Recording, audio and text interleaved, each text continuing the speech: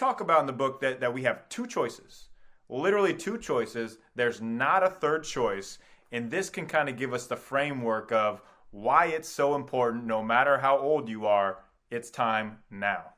Yeah, exactly. So what I basically say in the book is we can choose to make our health and fitness a priority now, or it will make itself a priority later, because eventually dysfunction, disease, and we are going to have to deal with that. And I know that sounds a bit morbid, but it is the truth. And so the time that we give to our health and fitness now, we shouldn't view that as a luxury, as a self-indulgence, or even as something that's selfish. You know, I've heard from many women over the years who are very busy. They're working, they're busy around the house, they're spending a lot of time, you know, having to get the kids ready and for school and for activities, and they in particular can struggle internally with figuring out where they can fit workouts, for example. And if they are going to do that, sometimes they feel guilty that instead of working out, instead of doing something selfish, they should be doing something for their kids, something else for their kids, something maybe for their husband or otherwise. Women tend to be maybe more selfless than men in general. I think that's generally true. And so I talk about in the book that I think we need to reframe health and fitness and not look at it again as something that is merely for vanity, for example. Like, yes, it is nice to look good and look the way you want to look, but there are many other reasons, many other more important whys for staying fit than just having nice muscles, you know? Totally. I love how you say not selfish. It is selfish if you don't make time for your health, and then long term you're going to be sick and you're going to be in the hospital and you won't be able to take care of your kids. That's great, man. And just the whole yeah, but people think it's selfish for the body composition. No, if you look good, you feel good. And that's why I have a big issue with what people are putting out there now. And they'll say, yes, of course, love your body and don't beat yourself up. But that doesn't mean eat 19 cheeseburgers and ice cream sundaes and then post on social media that you're loving your body. No, our body's a temple to be taken care of. It's not just to blast it and then say, hey, this is me loving my body. Anyways, that's a whole nother story there. I'm sure you probably agree with that. It's the extreme end of that health at any size movement, right? You have the maximalists who will say health at literally any size, no matter what, for anyone, and that's silly. It's completely silly. Yeah. It's completely unscientific, and it's also at odds with just everyday life, the evidence we see all around us. And what is true, though, is that there are ranges of healthy body weights, and more importantly, I talk about this in the book, body composition. I'm not actually I think a lot of people, and particularly a lot of women, have been indoctrinated into caring too much about their body weight and not understanding body composition at all, simply because it has not been talked about very much over the last couple of decades. And body composition is how your body weight breaks down into primarily what we're concerned with is muscle and fat. Technically, it would include bones and it would include water and some other stuff, but we're primarily concerned with muscle and fat. And what I talk about in the book is if we can get your body composition to where we want it to be, we don't need to be very concerned with our weight. If what we see in the mirror is what we want to see, and if we are healthy, and that can be confirmed through blood work, for example, and you can look at various biomarkers, then we'll just let weight sort itself out. And many women have been very surprised over the years, women I've worked with and just kept tabs on, at how much they weighed at the other end of their own personal transformations. Many women have been shocked to weigh more or less the same. And if you look at their before and after, before unfit, maybe not obese, but just unfit, never worked out, never really tried to get into shape. After, very fit, body weight within 5 pounds. Maybe a woman started at 140, maybe she's a shorter woman, now she's like 135 and she's super fit. And one of the reasons for that is muscle is very dense.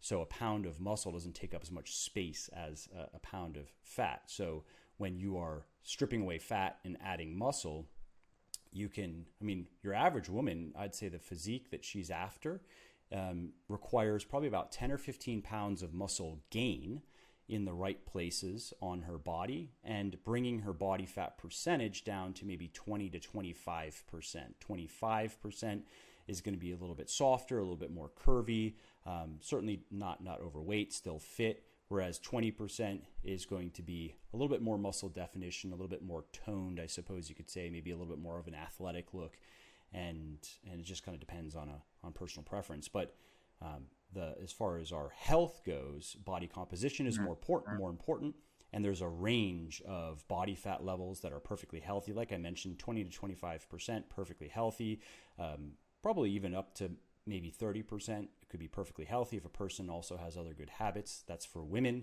And for men, you could think about a range of 10 to 20%. And it mostly then just comes down to how you want to look and how you want to live, because different lifestyles are more or less conducive to different body compositions. So if a guy wants to be, or a gal wants to be very lean, they're going to have to live a little bit differently than somebody who doesn't care to be very lean. But you know that feeling you get when you just wake up and you are not rested or recharged? Yeah, we all have it. We all go through it. How do I wake up with full energy every single day? It is literally the game changer itself, Chili Sleep. I have an Ooler that goes underneath my mattress and cools my body temperature to the ideal temperature to get deep sleep, REM, high HRV scores. Now, I have mine pretty cold, about 57 degrees. The optimal level is between 57 and 65 degrees. I have a weighted blanket, which just cools my body, and I'm just sleeping in restorative sleep. So when I wake up in the morning, no matter how many hours I get, I am juiced up and ready to go. And lucky for you, you can wake up the same way. The people at Chili Sleep are giving you a discount, giving you a code. So go to chilitechnology.com/pages/David Nurse to get your special discount pricing there. Remember, that is chilitechnology.com/pages/David Nurse, or just click the link below and it'll take you right there. It's sleep like a polar bear tonight. You get the best night's sleep of your life. Chili Sleep. Yeah, if we want to get down to the nuts and bolts of fat gain, right? So a pound of fat has about 3,500 calories worth of energy. And so if we're going to gain a pound of fat, we know that we at least have to eat about 3,500 more calories than we have burned over a period of time, right? Because our body needs to get that excess energy to store as new body fat somehow, right? It's got to come from the food that we're eating.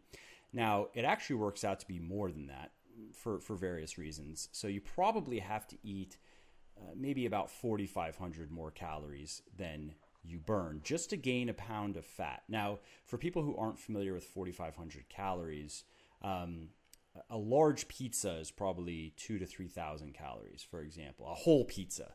So we're talking about eating 1.5 big cheesy pizzas, maybe, over, right, the energy that we're burning. So if you go and you eat a bunch of food, right, well, how much fat can you really gain from one bout of overeating? Well, there's the calories that I just mentioned, and then there's also there are physiological limits to, because your body has to, what fat cells, what they do is they expand and they shrink. So when we get fatter, our fat cells are expanding. There are now more fatty acids stored in these cells that can be burned for energy. And when we lose fat, those fat cells are shrinking. The fatty acid count goes down, right? So our body there are processes that it uses to synthesize those fatty acids and to put them in the fat cells, and it can only do so much of that, right? So the bottom line is, no matter how hard you try, I would say, I wish there was like one definitive study I could point to on this, but I have looked into some overeating research. I think it's fair to say that in an entire day of overeating, and I'm talking about eating like 8,000 calories or more in a day, so that's basically all you're doing is eating all day. I think maybe you could gain maybe 1.5, probably no more than 2 pounds of fat in a day if all you did was eat really fatty, high calorie foods all day. So if we look at an individual meal and you ate even a couple of thousand calories more than you wanted to, for example, you're just not looking at that much of a difference. You're going to gain a little bit of fat. Okay, big deal. And you just move on. That only becomes a problem if it becomes the rule, not the exception. What are your non-negotiables that you're doing on a daily basis, your habits, your process, that just make you the freaking superstar you are? You know, macro level, this stuff has been cool because, like, even when I was in CrossFit, I really enjoyed it, and I was a good front man for it and for the paleo movement. I think I try to be as honest as I can. I try to find things that I believe in, and I don't need to spin a lot of stories. Also, I'm really good about couching things in, this is the best of my understanding today, and then if things change, then like I'll update my position. I'm like, oh, I had this thing totally wrong. Like I thought that it was X and it was actually Y. And so I think that in general, I've been able to build some credibility around that. And when you believe in something, and also when something has some fairly rapid benefit for people, like people change their diet and they start feeling better, they start working out and they get the community like they do in CrossFit, like the results are really, really immediate. Element's cool in that regard, because if you're electrolyte deficient and you're feeling like garbage, you take some and like 5 or 10 minutes later, you feel good. So it's this really nice, beneficial synergy on that. And, I guess I have a little bit of a daily process. We have 2 kids, 7 and 9 years old, 2 daughters. And so that introduces a little bit of randomization into the equation. We're homeschooling also. So like my day is definitely very segmented, but I get up and try to do, if I'm going to do any type of creative work, like reading a research paper, trying to think about just different ideas. And really, I try to read in health and nutrition for sure, but like economics, history, physics. Like I try to pull from a lot of different areas because I'll get inspiration from something that doesn't seem related to health and wellness, but I can pull in a parallel and maybe tell a story around that. But I really try to do that stuff early in the day. Like that just seems to be when my gears are really turning on that. And I try to push all of the non-negotiable but kind of menial stuff to later in the day, basic email and any type of like social media curation that I need to do. Like I can kind of be on autopilot at that point and kind of smoked, and I can still pull that off. I try to get some type of physical movement around noon or 1 o'clock each day, maybe 3 or 4 days a week. That's going to Brazilian Jiu-Jitsu. My wife is into that, and the 2 daughters are into Jiu-Jitsu, but their class is a little bit later. So like that's a big piece of what we do.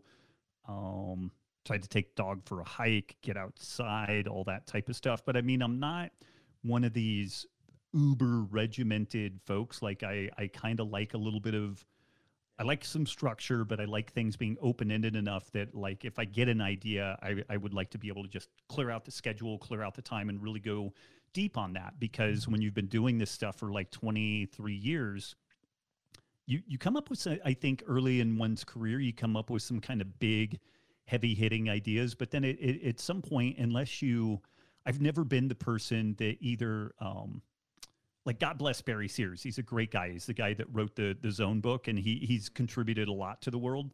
But he had the Zone, then he had Mastering the Zone, and then he had like the green bean zone, and then the string bean zone, and then the soybean zone. And it was like exactly the same stuff with just this tiny little tweak on it, you know, and I just I find that so uninteresting, and I'm still the idiot that writes my own books. Like somebody else doesn't like sit down and interview me and ghostwrite them. Like I'm actually the person that writes them. So it's enough pain that I actually want to do something interesting, and like the process of learning and everything is interesting. So again, I kind of benefit from some structure, but at the same time, if I get excited about something, I want to be able to just go deep on it, because finding new ideas that aren't just like saying ridiculous stuff, you know, it is tough at some point. Like we've got this basic template of nutrition, you know, be protein forward, figure out if you run better on carbs or fat or a combo.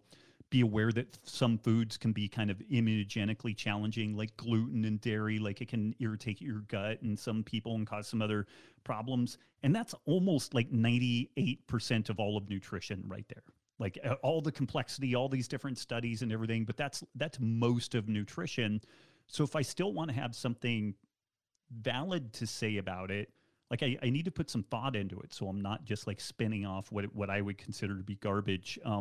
One of my great terrors is to be the nutritional equivalent of like an 80s hair band that should have retired in 1991, and they're still doing like the next reunion show in like 2001 or something, and I would just be horrified with that. Like I would way rather just like pack up shop, become a farmer, do like anything else versus just like bleeding this thing with a bunch of bullshit. So I think that that's actually kind of a major guiding light, that if I can't provide some legit value and still be like honest and forthright and everything, then I'm done. Like it's time to change gears, change careers and all that stuff. Myself as an athlete and working with NBA teams and NBA players, like everybody thinks like, oh, they're drinking Gatorade, they're drinking Powerade. No, they're not. They are not. They understand the optimization is not in pouring a bunch of sugar down your throat.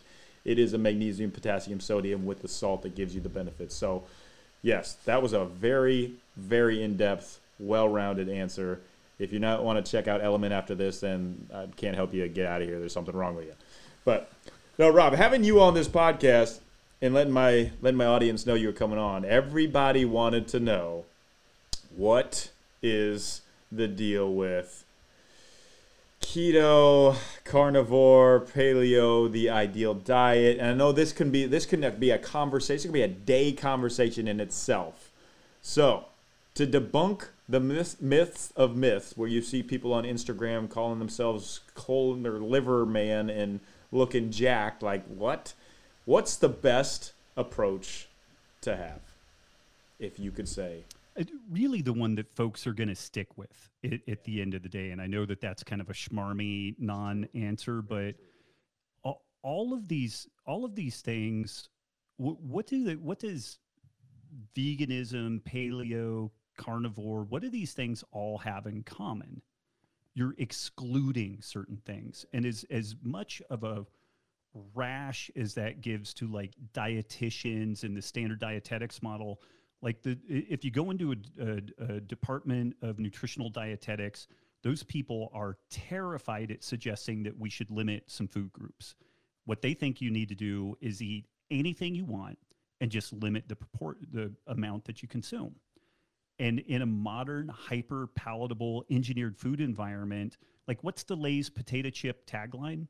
Bet you can't eat just one.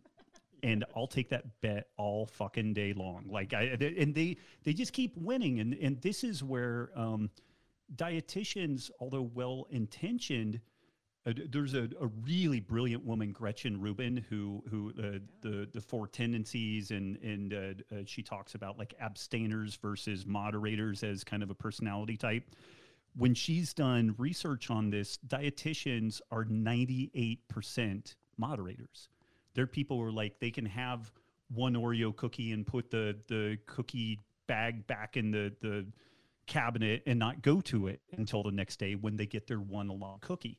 Now, I think these people also have wardrobes made out of human skins, because these people are so weird that they must be like a serial killer also. But like the reality, though, is that at best, 50% of the population is a moderator.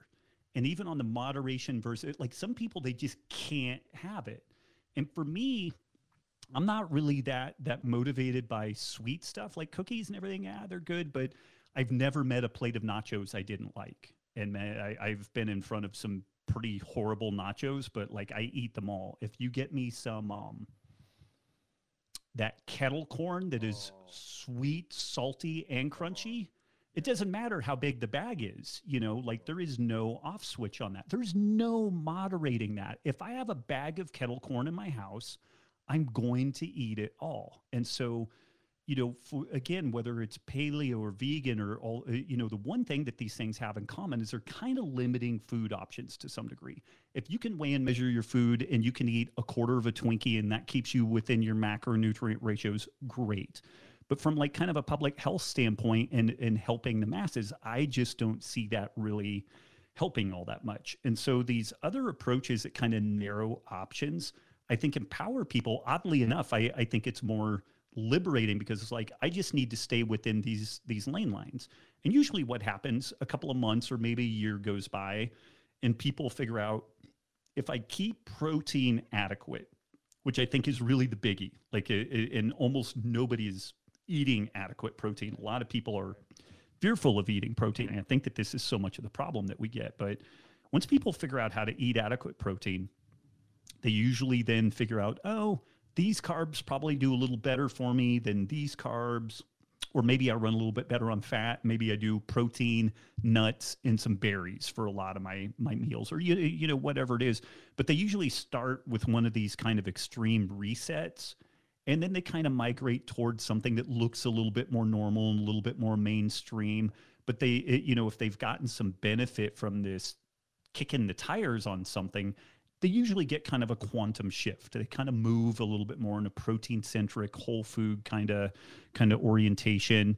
And one thing to keep in mind for a lot of people who end up, say, like in carnivore land, these people have a lot of gut issues. Like they have a lot of GI problems and whatnot, and they've maybe tried everything, standard medicine, colonoscopies, all this stuff. And then they go carnivore, and all of a sudden, for the first time, maybe in 20 or 30 years, they have normal bowel function. They're not in constant pain. They don't have all this gas and bloating. And those are the people that can become, they become like carnivore dude 609, like their whole persona is wrapped up in this because it really changed their life. Now it's kind of cringeworthy because you're like, okay, that's not going to age well, like in 3 or 4 years. But you also, I think we have to step back and kind of acknowledge the individuality. Like the person was sick. They figured out something that worked for them. And now they're motoring forward and kind of, figuring out maybe some latitude with it. Feeling when you are just recharged, you don't have any sickness, no ailments, you have full optimal energy, you are functioning at your highest level. You want to recreate that? Yeah, sure, you do, I do, we all do. And then you can times it by 10. What I'm about to tell you is going to blow your mind. So hold on here. This is real. Hyperbaric chamber. If you don't know what it is, look it up right now. Look up Eleve Health, ELEVE health.com. It's an oxygen miracle. What it is, HBOT, the hyperbaric chamber. It's a simple and non-invasive therapy where you go into this. It places a body in a pressurized environment that allows extra oxygen to dissolve in the blood plasma and travel freely throughout your circulatory system, getting more red blood cells flowing naturally to the body's function. It's going to help you kill off any harmful bacteria. It's going to help you detox, increase your oxygen concentration, resist and fight infection, heal wounds faster, improve oxygen supply, reduce swelling, stop infection, lower inflammation, all while you're relaxing in the chamber. I kid you not. This is what the pros, the top Olympic athletes, what everybody uses for the highest optimization recovery. This is called Hyperbaric Chamber, HBOT, from Eleve Health, ELEVE health.com. Message me separately, too,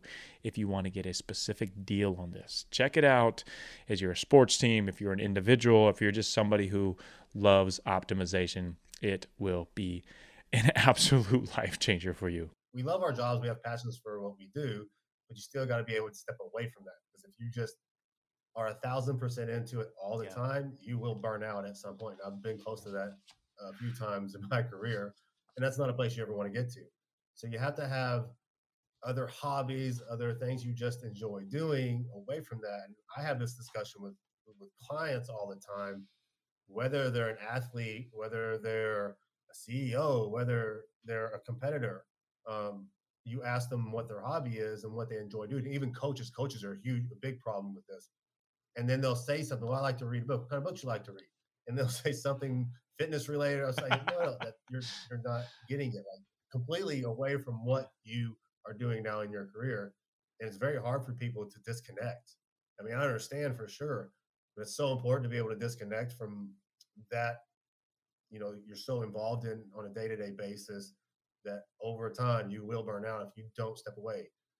It's great to have passion for something, but you got to enjoy other things in your life so that passion stays your passion and you stay good at it, because you can become like a yes man to where you're saying yes to all kinds of things within that career path that can burn you out because you're not taking time to yourself to step away, whether it's to be with family, friends, or whatever.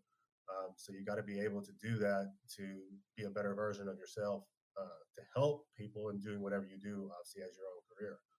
So like for me, it's doing the things like that's why I built a movie room in my house, because I love movies. I can disconnect so easily just to go in there, hang out with my wife and my cats, and just forget about everything else that I do for a couple of hours, or if I'm off or maybe 4 hours. It depends on what I'm watching, but it's easy for me to disconnect that way. And then like myself and my wife love to travel, so even if it's for like 1 or 2 days, like just to get away for somewhere, and just allows us to disconnect, no work, laptop work or anything, reboot, refresh, reset. So you're going to be better when you go back to your job. Alan, I love that answer. I think I want to dive into that, and then we'll spin it back to how you got into this. But the recharge, like I don't think God messes up. He didn't create the world in 7 days. It's 6 days, 1 day to recharge and rest. And I remember back when Karl Malone and John Stockton were my favorite players. The pick and roll. You probably remember that time. Karl Malone would say every offseason he'd go out in the woods, he'd chop wood, he'd be like a lumberjack and get away from basketball. And I was like, why would he do that? But you come back so much more refreshed and recharged. And in a world of you got to constantly do, you got to rise and grind, you got to outwork, it's the hardest thing for people to do. You probably see that, right? In just high performance, people just completely burning out, where they miss the whole purpose of, hey, the only way to actually get to where you want to get to is you have to take a break. You have to recharge. Do you see? And that's you see with that? anything, right? Yeah. I mean, if you want to improve your physique, if you want to improve your health or anything like that, you have to have back off periods and reset periods. If not, it's very short lived. Do you think that is the main thing that people struggle with? Oh, 100%. Like, well, it's today's society, right? Because like you said, it's go, go, go. It's nonstop. People say yes to too many things. They get overwhelmed because they just want to do more. And that's not a negative thing by any means. But at the same time, you can only sustain that for so long. And then you start getting all the negative consequences. But the problem with that is people aren't seeing the actual negative consequences until it's not too late, but they dug themselves into a pretty deep hole to get out of, whether it's from a mindset perspective or a health perspective, and typically them two go together. And then it's like, obviously that's part of what we do, is to help them learn strategies, re-teach them how to do things properly to manage that stuff. Because, we're not telling you to stop your job or quit or, not do what you love or whatever, but you've got to be able to manage things a lot better and strategize what you're doing on a day-to-day basis, month-to-month basis, whatever, and be able to create that sustainability long-term and keep your health on point. Because you can do everything in the world that you want to do for everybody else and improve their lives. But if you can't take care of your own self, then what's that worth? Because then all of a sudden you're not going to be able to do anything at that point in time. So you have to put yourself first at times. And mothers are the worst at this because they're the caregivers. They want to do everything for everybody. take care of the house, the kids, pay the bills, whatever they need to do, saying yes to the family and friends, and they never ever back down. And people do that too much, too often, and then we see the brunt of it, and it's hard. And it's for everybody. It's for the NBA players, for the CEOs, for the actors, the TV talk shows, everybody in between. It's everybody. We've seen it. Probably hasn't been any demographic I haven't worked with or coached at this point in my career. I've pretty much touched on everybody at this point. So I've seen it all. I've seen all the behind the scenes of the good and the bad. So I know what to expect nowadays on what I get when I see a client and they come to me with these issues. Yeah. So, when you talk about metabolic health, you're talking about all the inner workings of the internal systems, right? So people will say the word metabolism and they hear that, but they don't really know what that means. Yep. So it's all systems working together in harmony, right? It's like a symphony your body's playing. So you have what we call hormonal alignment, right? So you have things or systems that work off one another. So you have your adrenals, your pituitary gland, you have for females like ovaries, guys, obviously their testes, all the sex hormones, testosterone, progesterone, estradiol. But you have all these things, they need to be in ratios, they need to be in balance, right? And when we stress our body, AKA go into a diet, create a caloric deficit, exercise more, that's a stress that we place upon our system. And there's nothing wrong with that. Our body needs stress. It needs high stress at times. But the problem is people are putting their bodies through that chronically. They're always dieting. They're always doing more. And that will work for an acute period of time before you get in a negative adaptation. And the body adapts. It adapts to whatever you want to do to it. So over time, as you feed it less and you do more, the metabolism will slow down because the body is built to survive. So it's going to slow down all the other processes in there to do so. So metabolism slows down, thyroid output downregulates and gets lower. Your hormones, if you're a guy, your testosterone will lower to a degree. If you're a female, your estrogen progesterone ratios will start getting out of balance because progesterone will start being depleted because you're stressing your body so much. Because when we stress, cortisol levels go up, right? And that's going to affect how hormones are interacted with, because cortisol is too high for too long. You can only sustain that for a certain period. And then people on top of that are typically drinking tons of caffeine, energy drinks, coffee, or whatever, because their energy is tanking. So they want that kind of hit from the caffeine. And then it's creating an artificial response. Your body can't sustain that. So it will actually start decreasing its natural cortisol production over time. And then now you can't live without your caffeine or your coffee or energy drinks. And just to get through the day at some point, you have no energy production because you're eating such little amounts of food, and your output's so high because you're doing 7 days a week of cardio. You're training in the weight room 5-6 days a week to try to get that physical appearance. And you keep hitting these walls and wondering why. And people are just teaching calories in, calories out. Well, now you're down to 900 calories. Yeah, you probably could go down to 600 calories and drop a little bit more. But are you going to be able to live off 600 calories like the rest of your life? Because that's what you're doing. Because as you've done this, your metabolic rate, like your BMR, basal metabolic rate, or let's simplify it even more, like your maintenance calorie intake. Say it was 2,000 when you started. You lowered it. Okay, now we're at 1,500. Your body adapted. Now that 1,500 is your new maintenance intake. Now, okay, well, I got to go deeper to take more off. So now I'm going down to 1,000. You do that for a little while, your body will adapt. And now 1,000 calories is your maintenance intake. So guess what happens when you try to go back up to what you thought was your maintenance before, which was 2,000. You try to go from that to this, and then all of a sudden you gain all this fat back.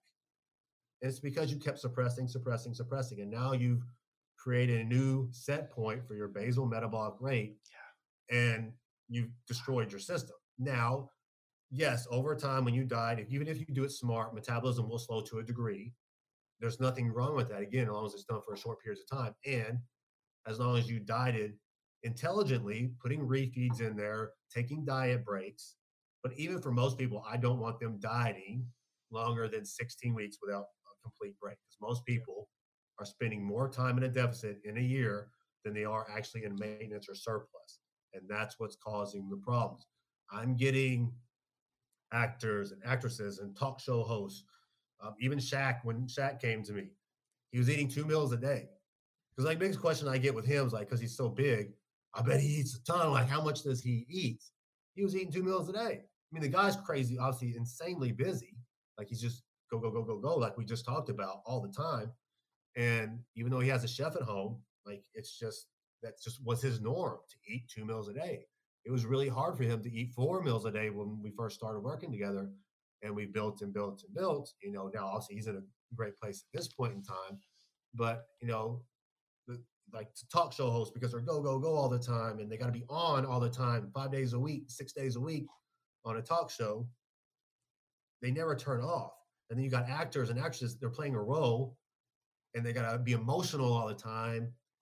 That carries over because your body doesn't know the difference. You're being emotional, you're being sad, you know, you're crying, you're feeling empathy, whatever it may be, your body internally is going to react that way. So guess what? Stress response is going to kick up regardless. Then you go to your own regular life and you're dealing with all kinds of stress. Who knows what it may be, whether it's, you know, financial or, you know, your spouse or kids or whatever. These stressors keep building and building and building, and people aren't realizing this. So all these people we're getting, they're just so stressed out, not eating, and then trying to look a certain way because they are on TV constantly. It's shooting themselves in the foot because now they've destroyed their health, and then they come to us, and of course the goal is I want to lose weight or I want to lose fat, and then we have to put the foot down and be like, look, here's the reality. This is why we test those, so we show them data like this is where your health really is. Like it's blood work, it's labs, it's not lying. This is what it is. So they visually see it, not just me saying you need to, you know, eat more, rest more, all this kind of stuff, so we can fix them. You got to give them some kind of data to look at to kind of start switching their mindset, and then getting them to understand what truly is going on. And another thing that I'm commonly seeing too with all these higher like athletes, talk show hosts, actors, whatever it is, they're all on bad diets. They've done keto, they've done fasting, they've done paleo, they've done carnivore, and they're jumping from one to the nut. And you see it all the time in the papers, and this actress is promoting this, and this one's promoting. Okay, if all these diets were so great, why are you bouncing around to all these different ones and you didn't just stick with one of those? Because it doesn't work. It'll work for a short period of time, and then it runs its course. I don't personally like any diet that has a name, for the most part. Good point. Like, because there's going to be exclusion. We don't want exclusion when it comes to nutrients, especially micronutrients or any fuel source. Like, we want inclusion. There are times where keto has its place for a short duration, 100%, but it's contextual. And that's what people are missing. They're thinking it's the next best fat loss method, and it's not at all. And that's what's being just told all the time to these people that are unknowing because they're going to these quote unquote celebrity trainers, whatever they're calling themselves. And, you know, I would never call anybody out directly, but I see it all the time because we're seeing the backlash from all the stuff they've been put through. So I don't care to get out there and call people out. I won't do it, obviously, you know, say somebody's name because that's not professional, but they're doing it. And it's the ones that are popular. And, you know, and it is what it is. And they can say it that I'm wrong or whatever, and I'm happy to debate them one-on-one on a live podcast or whatever. And you want to get on a podcast and just professionally discuss this topic, I'll be happy to, because I can know what's going to happen when we start talking about physiology and what really happens internally with the systems. They don't know because I've had these conversations behind the scenes, and, you know, I'm here to help. This is why we created the university, so they can learn. Like, we're giving you opportunities to improve your craft because there's too many trainers and coaches out there that don't have the knowledge base. So guess what? We're going to give you our decades of knowledge and things that we've done and the research we've done and everything we've put into our careers, and give back. Like, here, I'm not holding any secrets. Like, we put it all out there. Like, here it is for you to learn. It's up to you to do it. But that's what we want for the industry. We need to improve people's lives and not just look for this quick buck. And so you can post this great picture on Instagram and get more clients that you're just going to hurt long-term anyways. my background is I studied computer science and design at Stanford and that's where I met my co-founder. And we were both big biohackers, performance optimization guys. And so we're taking our engineering mindset and I was applying it to my life. I became a sub-elite marathoner. I run 6-minute miles for the marathon, which, I'm not going to win the Olympics, but I'm top 1% in the world. Yeah. Like of a given marathon, I'm finishing in the top 1%.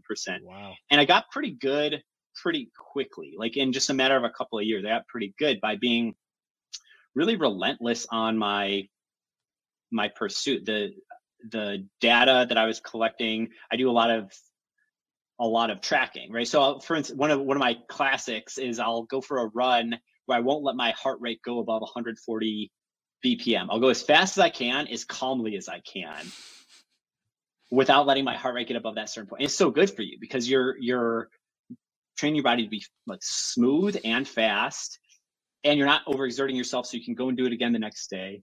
And I could go on. Like, there's a dozen different things I was doing. I was tracking everything: my glucose levels, my cadence, my number of times my foot's hitting the ground per minute. I was just doing anything and everything I could, like videotaping myself on a treadmill, going through it with my personal trainer, unpacking, hey, why does my left ankle do that one little thing? How do we fix that? Oh, you got to do a PT on your right gluteus medius to fix what's going on in your left ankle. Just being like very hyper optimized on every aspect of the game, from nutrition to training to flexibility to recovery to everything. And that was my personal life. And at the same time, we were building this company and community around health via modern nutrition, where, hey, how do we help everyone to be the best possible version of themselves? And we had a few different products going. We were really early in the nootropics game. We had our initial brand, it was called NutroBox. It did super well. That's what we were on Shark Tank talking about. And what happened was there was this point, rewinding the clock at this point, it's 2022, rewinding the clock about 5 years, where everyone started talking about the keto diet and bulletproof coffee. And everyone's trying to, hey, get your ketones up, like eat low carb, do intermittent fasting. Like my co-founder and I, we fasted for a week straight. We had a massive intermittent fasting community in San Francisco. We'd fast every week for 36 hours and break our fast together. It was a ball. We were doing all these biohacker things. And what kept coming back around from my marathon training, from what was just in the zeitgeist with the fasting that we were doing, with bulletproof coffee and the keto diet, the word ketone kept coming up. Everyone's like doing all these things to get into ketosis. And my co-founder and I, we asked the kind of dumb, smart question, which is like, okay, everyone's trying to get their ketones up. If ketones are so cool, why can't you go to the store and buy a ketone? Like, why can't I just go drink a ketone? Good call. Like, I can go eat collagen, I can go get caffeine, I can get whey protein, I can get CBD. Like, everyone's trying to get their ketones up. Like, why can't you just go eat one, drink one, whatever? And pulling on that thread, it's one of those like simple but smart questions. Like when you talk to like a fifth grader and they just ask you something really profound and say, hey, why can't we do that? And then, I mean, from there in 2017, we launched the world's first ketone drink. It wasn't an overnight thing. It took a lot of work, but we basically followed that line of thinking to its conclusion, brought ketone version 1 out to the market. Our first big customer on that was the Department of Defense, Special Operations Command. We got a multi-million-dollar contract going with them. And we were just working with elite operators for the last several years. And then earlier this year, we released V2, where we brought down the price by 2/3. We made it taste a lot less crazy. It still tastes a little crazy. We own it. It tastes a little crazy, but it used to taste super crazy. Yeah. And now it's at a spot where, we're just talking about, this is getting into gyms, stores, it's flying on Amazon, on our website, hvmn.com. And it's cool to see, just brick by brick. You know, we started with elite operators, very expensive niche product. The vision has always been, hey, ketones are cool. Everyone should be able to walk into a store and buy a ketone and get all these benefits for mental clarity, for appetite control, all those things that people love about, you know, a lot of people love the keto diet. It's very hard to do. I don't do the full on keto diet myself. It's very hard to do, but a lot of the benefits that people like, the mental clarity, the appetite control, why shouldn't you have access to that? Why shouldn't you be able to just go and drink a ketone?